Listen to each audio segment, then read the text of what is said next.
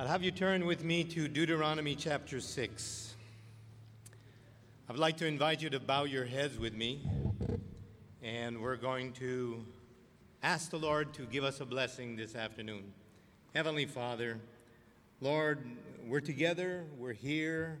We've come to find inspiration in all that you have to say and all that you have to teach. We're asking you to come our way this afternoon. Send your Holy Spirit, send your holy angels, communicate with our hearts. This is our desire, and we thank you for it in Jesus' name. A young lady contacted me not so long ago and asked that I come here and share with you for 20 or 30 minutes, asking that I bring a challenge to your hearts.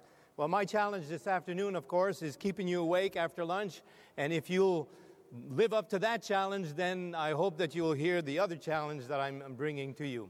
I've got a question for you this morning. And by the way, this evening afternoon, whatever time it is, the title for this afternoon is Identity Crisis. Have you ever had an identity crisis? Do you know what an identity crisis is? It's when you don't know who you are, and it's when you don't know what you're about or why you exist. And so that's our title. And obviously we're at ASI, and I'm here to bring that thought to our minds. Do we know who we are as ASI? Do we know why we exist? Why should anyone join ASI? Could we answer that question if someone would ask us? Do you know what the benefits are for belonging to ASI? It would be interesting for me if I could spend a little time with you and to ask you that question personally, because I would like to hear your response. I believe with all my heart that ASI is an organization that God has produced, God has given to us, and for a very specific purpose. But I have found in my travels that not everyone seems to be able to answer these questions for themselves or for anyone else who would like to ask these questions. And so, if I may, and I'm not quite sure that I can, but this afternoon I really would like to clear that up. You can pray with me that the Holy Spirit would inspire us this afternoon. Now, let's start with Jesus. I think that's a good place to start. Do you think that Jesus had an identity crisis? What do you think? Do you think that Jesus knew who he was? Do you think that Jesus knew why he existed? Do you think that he knew why he came to this world and what exactly he wanted to do? Now, amazingly, he came unto his own, and his own were not quite sure they could identify with him, because when he came unto his own, they had formed some kind of expectations that he did not fulfill, and it caused a little crisis both in the life of Jesus and in the life of these people that he came to save. I have you turn to Deuteronomy chapter 6. We're in Deuteronomy chapter 6. We're looking at verse 4. I understand that this is the Old Testament, and this is a picture of God in the Old Testament. Verse 4. Hear, O Israel, the Lord our God is one Lord. Now, there's a better translation of this. Hear, O Israel, the Lord our God, the Lord is one. Now, if you were to speak to a Jewish individual today, they would tell you there is one God based on this Bible verse, and it's true. It's true. If you were to speak to a Muslim today, they would say that there is one God and his name is Allah. If you would speak to an anti-Trinitarian today, they would say that the word one here is singular and there's only one God, and then they go on to denigrate, I think, Jesus Christ and the Holy Spirit, of course. Now, it's interesting that when you move to the New Testament, you find Jesus in John chapter 10. Now, I'll have you turn to John chapter 10. Even though I can recite one verse here, we're going to look at other verses. In John chapter 10, Jesus says, I and my Father are one. Now, if I add correctly, I think that's two people. Now, either Jesus doesn't know how to add, or he is giving a deeper meaning to the word one here than we naturally will do to it. So turn with me to John chapter 10. Usually when we talk about oneness, we're usually talking about unity. We're talking about being in agreement. We're talking about having the same purposes and the same goals and the same vision. But when Jesus said, I and my Father are one, he wasn't talking about that specifically. It includes that. But the people who he was talking to understood what he was saying. They understood to the point that they were willing to stone him. So turn with me now to John chapter 10. I had you turn there, and I didn't turn there myself. John chapter 10, we're looking at beginning with verse 30.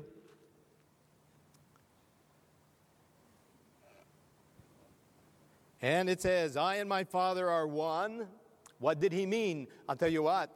The Jewish people who were listening to him knew exactly what he meant, and they picked up stones to stone him. Verse 31, then the Jews took up stones again to stone him. Now, why in the world would anyone want to stone anyone for saying, I and my Father are united? I and my Father are in agreement. We have the same purposes. We have the same goals. We are one.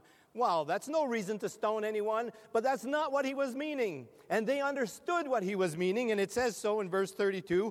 Jesus answering them and said, many good works have I showed you from my Father. For which of those good works do you stone me? And they answered him, saying, for a good work we stone thee not, but for blasphemy, because that thou, being a man, makest thyself what? Jesus was God. Jesus knew who he was. Jesus knew why he came. And I appreciate the preachers that went before me, because at least two of them touched on this subject. Jesus is God. He knew it, and the Jewish people that he was speaking to knew it, and they didn't like him saying that because he wasn't meeting their expectations. This is not the God they wanted, but this is the Messiah that God sent. Okay? And in a sense, if you look at this situation, here is a man, Jesus took on humanity, by the way. A man shows up and he claims that he is God. What would you do with a man who claimed that he was God today? Just an ordinary man. Well, you can understand that it's a wild claim in essence. If I have you turn to John chapter 8, this is not far away. We're in John chapter 10. We're going to John chapter 8. We're looking at verses 50-something. John chapter 8, let's go. Verse 53. The Jews are asking Jesus, are you greater than our father Abraham, which is dead? And the prophets are dead, whom makest thou thyself to be? Who are you anyway? What are you saying anyway? Okay? And Jesus answered, if I honor myself, my honor is nothing. It is my Father that honors me, of whom ye say that he is your God. Yet ye have not known him, but I know him. And if I should say I know him not, I shall be a liar like unto you. But I know him and keep his sayings. And your father Abraham rejoiced to see my day, and he saw it and was glad. Then said the Jews to him, thou art not yet 50 years old, and have you seen Abraham? And Jesus said unto them, verily, verily, I say unto you, before Abraham was, I'm what? I am. Do you know that's present tense? And do you know that he's referring to Abraham? Now, I don't know how many thousand years before Abraham existed, before Jesus. Was it 1,500 years? Was it 2,000? I don't know, but it wasn't present tense in the day that he was speaking to the Jews, and yet Jesus could say, I am omnipresent. I am ever present. I am right here eternally. I exist at the time when Abraham was. I am. You see, and they understood clearly what he was saying there. Jesus is saying, I am God, and they took up stones to stone him. Now, of course, Jesus is making this claim. He is the I am. He is the eternal one. He is God. Yet he's making a claim that is very, very difficult for human beings to grasp, because he looks just like another human being. And so I don't believe that Jesus was asking them to believe it just because he was saying it. I believe that Jesus wanted them to look at this claim juxtaposed against the fruit that he bore. He wanted these people to look at his claim against the life that he was living, against the things that he did. Go with me to John chapter 14, and we're going to look at verse 11. John chapter 14, and we're looking at verse 11. Believe me that I am in the Father, and the Father in me, or else believe me for the very works' sakes. There's a lot of people who make all kinds of claims. There's a lot of people who claim to be messiahs. There's a lot of people who would like to claim that they are Jesus Christ, or they are some kind of prophet. And they make claims, but their lives do not live up to the claims that they made. Now, it would be interesting if we had lived in the days of Jesus to watch the miracles that he performed. Did he perform miracles? Oh, yes, he did. It would have been interesting to watch the tenderness with which he was able to deal with his enemies, the love that he demonstrated with two people, the sacrifice that he suffered on the cross of Calvary, his humility, his meekness, and all the qualities of Jesus. I don't know if people would have come to the conclusion that he is God. Well, the centurion did at the foot of the cross. All you had to do was look at Jesus and study his life, and you would know that there was something special about his life. And so Jesus makes the claim, I am God, and then he says, believe me, not because I said it, but for my very own work's sake. We're going to turn now to John the Baptist. I want you to turn to Luke chapter 7.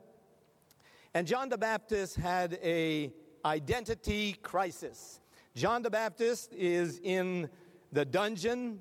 He's about to lose his head, and I don't know what he knows about that, but he's beginning to wonder who he is and what he's about and who Jesus is and what Jesus is about. And we're looking at verse 19 in verse 19 in John chapter 7. And John, calling unto him two of his disciples, sent them to Jesus, saying, Art thou he that should come, or do we look for another?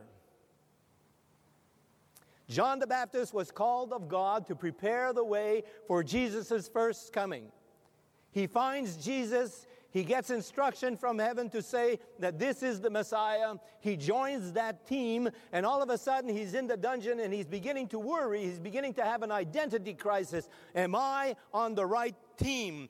Who are we anyway? And so he sends his disciples to Jesus to say, are you he, or do we look for another? I mean, have I made a mistake here? Is something wrong with my thinking? Go with me now to verse 20, and we'll read till verse 23. And when the men were come unto him, they said, John the Baptist has sent us unto thee, saying, art thou he that should come, or look we for another? And in that same hour he cured many of their infirmities and plagues and of the evil spirits, and unto many that were blind he gave sight.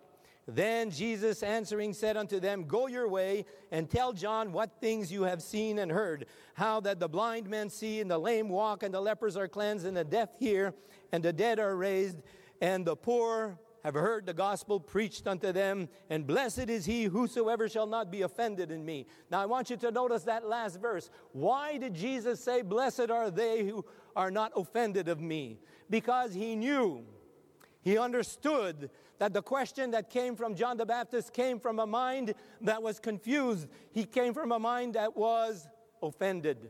John the Baptist was offended. He was saying to himself in the dungeon, what's the deal here? What kind of Messiah have we got?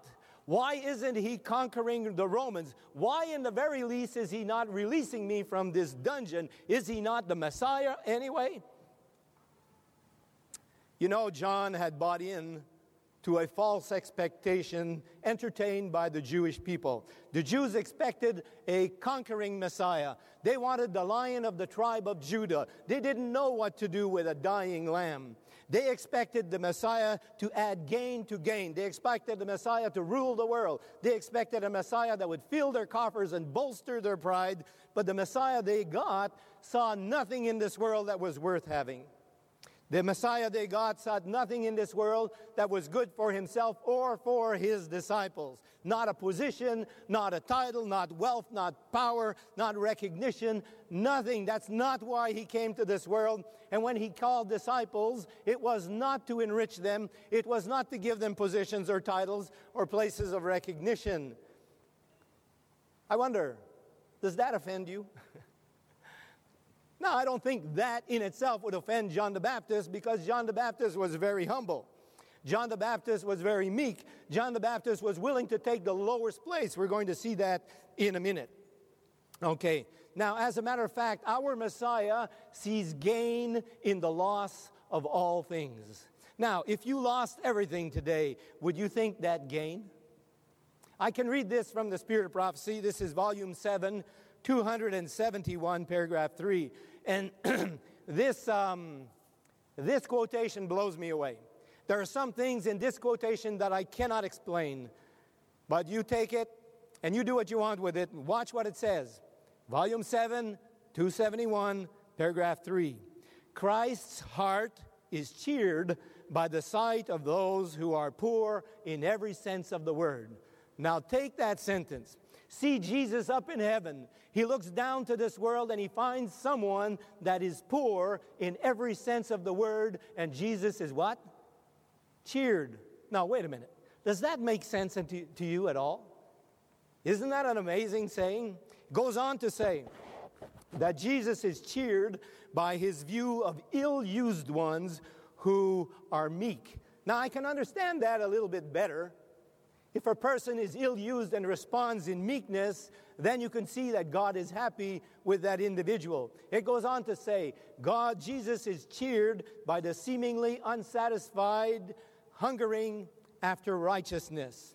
By the inability of many to begin, he welcomes, as it were, the very condition of things that would discourage many ministers. Now, I did an evangelistic series not long ago, and one of our Bible workers brought in a lady. This lady was an alcoholic. This lady is on drugs. This lady has bipolar. This lady is, from the lower classes. She's smoking, the whole 9 yards. And I'm like, oh, man, I wish our Bible workers would have better candidates, because this is going to be impossible, But here it tells me that Jesus welcomes, as it were, the very condition of things that would discourage many ministers. Discouraged me. But Jesus appreciates a challenge, and he looks down to this world, and he can point to the very worst candidates, and he says, what a challenge. This cheers my heart.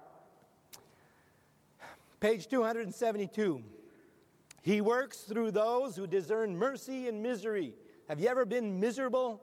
I've had some miserable days in my life. I've had some miserable years in my life. And Jesus saw mercy there. It was good for me, you see? He works through those who discern gain in the loss of all things. I had a lifestyle guest come to Eden Valley. She was telling me her house burnt down and everything that was in it. And so I asked her, did you see gain in the loss of all things? And she says, well, not the day it burnt down. But after so many years and looking back, she could see how God was in it, and it became a blessing to her. Okay? When the light of the world passes by, privileges appear in all hardships. How many? All. Have you ever had a hardship? You think it's a curse? It isn't. It's a privilege. That's what it says. When the light of the world passes by, order is seen in confusion, success and wisdom of God in that which has seemed to be a failure. And so my Bible says that God doesn't think as we do. God doesn't do as we do. As high as the heavens is above the earth, so is God's ways above my ways. Isn't that true? I hope you've had the experience. If you don't know that, you're still a baby Christian, because we form for ourselves all kinds of expectations, and then God does the opposite, and we think it's crazy. We think we're going to be hurt. We think we're going to be cursed. And my God says all things work together for good. My God says that He is the orderer of all our experiences, and He only orders that which His providence sees best. I have a God in heaven who knows what He's doing. He's in charge of my life, and whatever happens to me is the best thing that can happen to me. And I assume if you love the Lord, that's how you relate to God in every circumstance that comes in your life. Is it true? It's true whether you believe it or not. Now, John the Baptist, of course, was in the dungeon. He needed to have his head screwed on right all of a sudden. It's amazing that it should be so, but who was John the Baptist anyway? Do you know who he was? If you go to Matthew chapter 11, Jesus identifies who John the Baptist is, and it's an amazing identification. If you go to verse 11 in Matthew chapter 11, Jesus says, "Verily I say unto you, among them that are born of women, there hath not risen a greater than John the Baptist." Who was saying this? Jesus was. Does Jesus know what he's talking about? Do you know that he's pointing to John the Baptist and he's saying, this is the greatest man that was ever born of women? Isn't that amazing? And yet the greatest man that was ever born of women is in the dungeon scratching his head, wondering if he bought into the right program. He's got an identity crisis. Well, that gives me at least some comfort to think that if I'm not quite sure about everything I'm doing, it doesn't matter. There's a God in heaven who is sure about what he's doing. And he knew how to deal with John the Baptist, and he knew how to deal with me also. Now, what is it that made John the Baptist the greatest man in the world?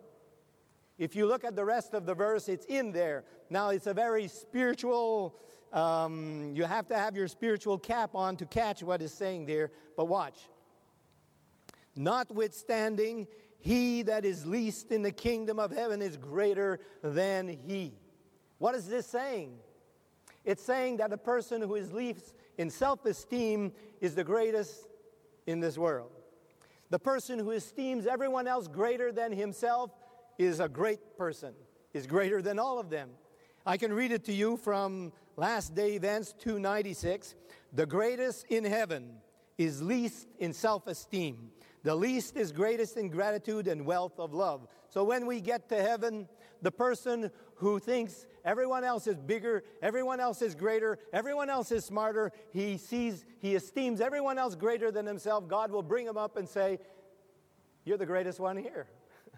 Isn't that amazing? That's what made John the Baptist the greatest. Now I have a strange question to ask you. Was Jesus lesser or greater than John the Baptist? Well, he was greater, there's no doubt about it. He's the Messiah. He's the Son of God. He's God himself. Okay? Well, now, why, like the Jews, would John expect the Messiah to be less in self-sacrifice, less in humility, less loving, less humble, less meek than himself? John the Baptist was willing to wear the most modest clothing. John the Baptist was willing to eat the most modest diet. John the Baptist didn't mind poverty at all. He lived in the wilderness. He didn't go looking to get an education so that he could become whatever. He was truly a humble individual. And then why would he expect the Messiah to want to conquer the whole world and become the king of some nation in this world? It doesn't make any sense. John the Baptist didn't want that for himself. Why would he look at Jesus and think that he would want more than himself in this world? Well, it doesn't make any sense. Now, if we turn this thing around, it's easy for us to see Jesus in terms of being a sacrificial servant. It's easy for us to see Jesus in terms of being meek and mild and gracious and good. But now we have a different problem. It's hard for us to look at ourselves and think that we can be like Jesus. After all, we're only human, right? Do you mean to tell me that we need to turn the other cheek? Shouldn't I be able to defend myself if I had to defend myself? Do you mean to tell me that I don't have any right to fight for my rights? I know what fair is and I know what unfair is, and I'm going to fight for what is fair. Do you mean to tell me that when Ellen White says that God expects a man to give everything that it is possible for a man to give, that I've got to live like that? If you gave everything that it is possible for you to give, what would you have left? But that is a Spirit of Prophecy quotation, by the way. Do you know that we're in this world and God expects us to give everything that it is possible for a man to give? Now that's too much. The bar is too high, isn't it? Wow. Friends, no. You see, we are the Laodicean church. We are lukewarm. We don't see things as they are. We think we're better off than we are. Thou knowest not that you are wretched and miserable and poor and blind and naked. You think you're spiritually rich. We think that we're it because we have the truth. And God is saying, you don't see the picture. God wants more from me. God wants more from you. God wants everything that we have to give because that's what He did. And do you think you'll be impoverished by doing it? No way. No. I have been in this work for 40 years. I gave up a job that was making lots of money. I was making $100 a day. That was a lot of money 40 years ago. I was making $100 a day and I joined a self-supporting institution at $20 a month. Is there a difference between $100 a day and $20 a month? Now, I'm not very fat, but I'm not dead. And I can still work for the Lord. And we would like to say, well, that's one thing, Jesus can do it, but we are only human. Can I say something here? If we are only human, we are not Christians, because a Christian is a partaker of God's divine nature. And if we are partakers of God's divine nature, then we will live as Jesus lived in this world. We will sacrifice our time, we will sacrifice our strength, we will sacrifice our health if need be. We will sacrifice our money, our titles, our recognition. We will sacrifice power.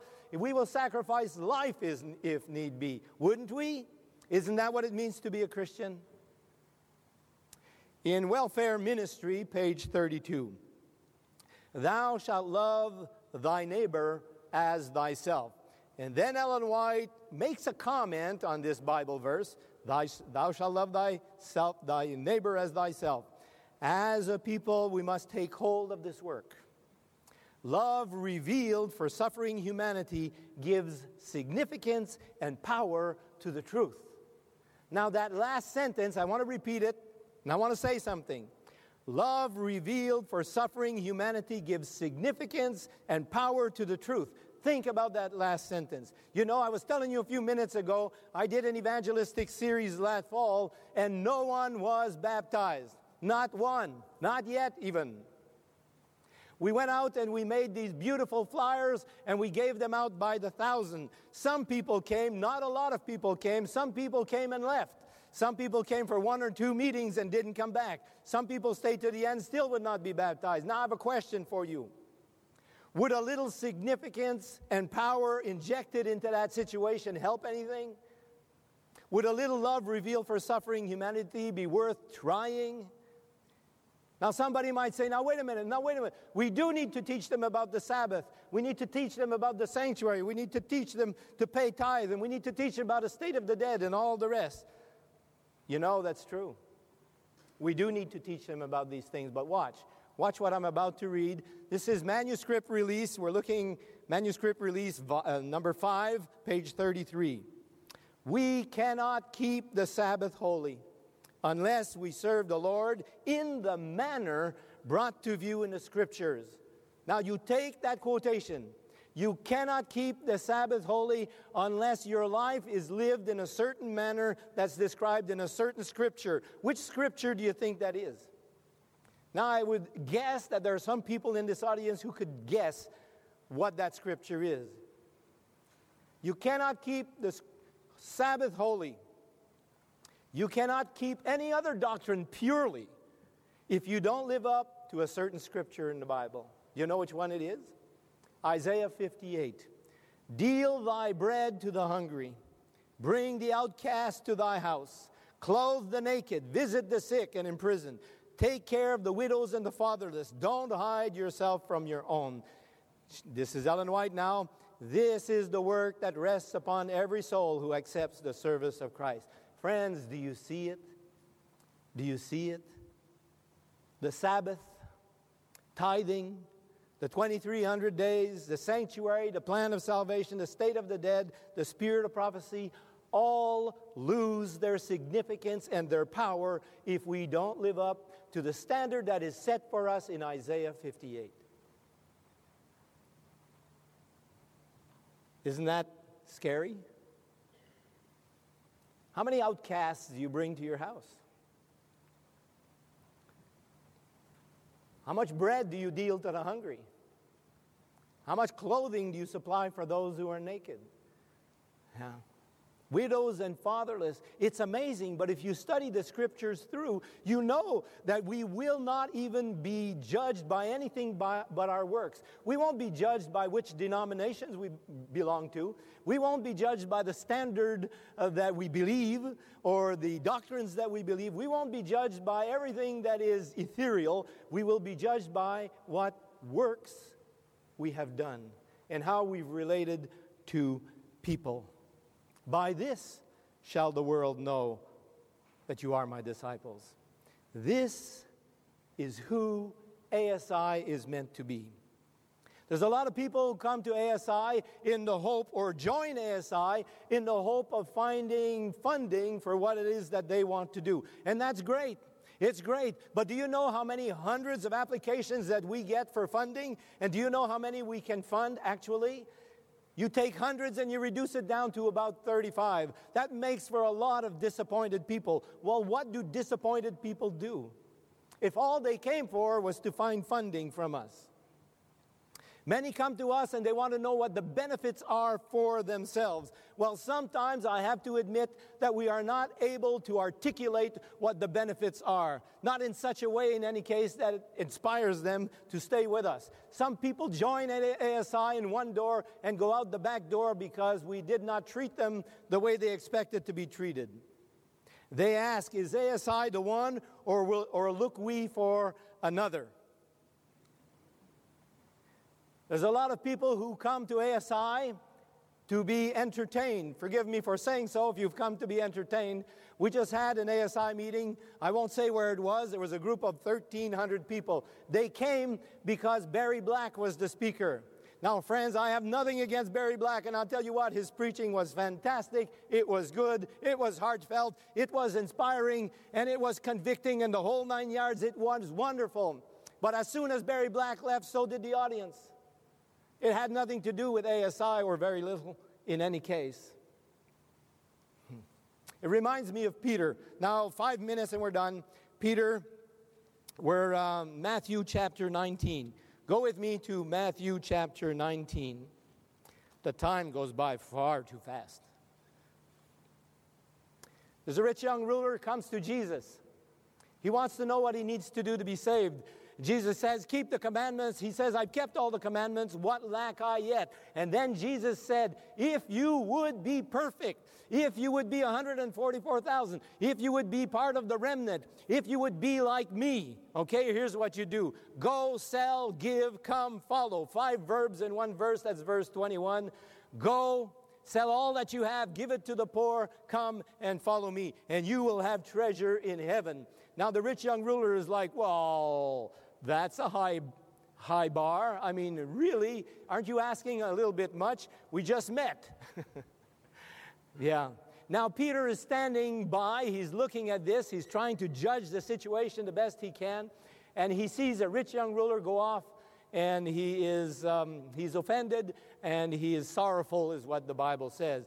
And Peter gets an idea in his head. And I want you to read verse 27. Then answered Peter and said to him, behold, we have forsaken all, unlike the rich young ruler. We have followed thee, unlike the rich young ruler. What's in it for us? Isn't that what it says? Then answered Peter and said to him, behold, we have forsaken all. We have followed you. What's in it for us? What shall we have therefore? What's wrong with that question? Who asks a question like that today? It's when you go to an employee, an employer, and you want to be an employee, and you want to work for the man, and you ask him, what are you going to pay me? That is the question that Peter was asking. Peter was thinking of himself. Peter was thinking of benefits for himself. What's in it for us? Something's wrong with his thinking, isn't it? Jesus didn't come here for what was in it for him. He came totally self-sacrificially because of what there was in it for the world. Now, if you have a master who shuns wealth, who shuns position, who shuns titles and power and recognition and owning property and all of this stuff, if you have a master for whom the world means nothing and the world despises you because you just won't join into what the world does, what in the world do his followers expect to find from their master? Isn't that the same thing? What do you think? Well, friends, that's the program I believe in at ASI. Now, I don't know if everyone at ASI has bought into it to that degree, but that's what it's meant to be. We're here in this world for a very short time, and let me tell you what, it isn't long.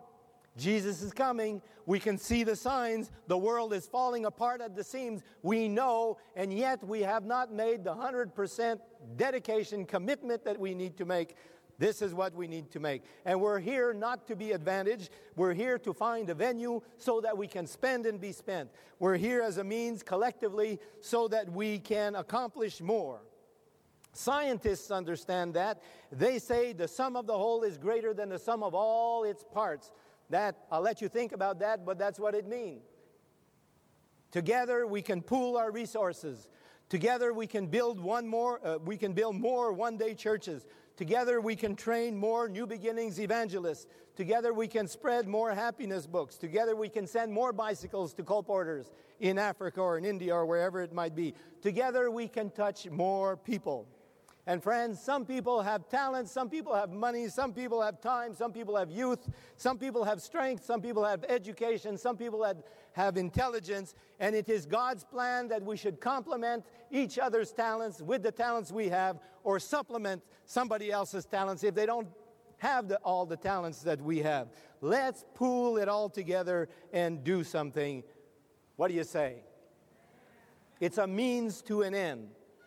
It's a means whereby business people and professional people with a desire to make a difference in this world can team up with other people, missionaries if you please, and all become missionaries in one way or another. ASI is an opportunity to sacrifice as Jesus sacrificed, to live as He lived, to give as He gave, to be with a team of like-minded people so that we can do more towards the gospel. Don't think of joining ASI for what you can get. We're not going to give you anything. We don't have anything to give except an opportunity to share with us in pushing the gospel forward. That's the challenge that I would like to leave with you this afternoon. Take that challenge, chew on it, and then come and join us. We need your help. God bless you.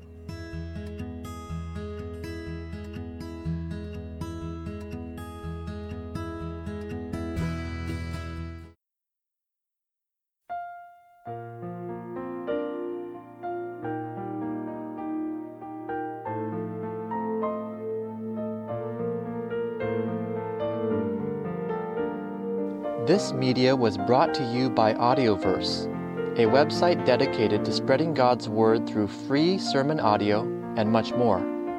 If you would like to know more about Audioverse, or if you would like to listen to more sermons, please visit www.audioverse.org.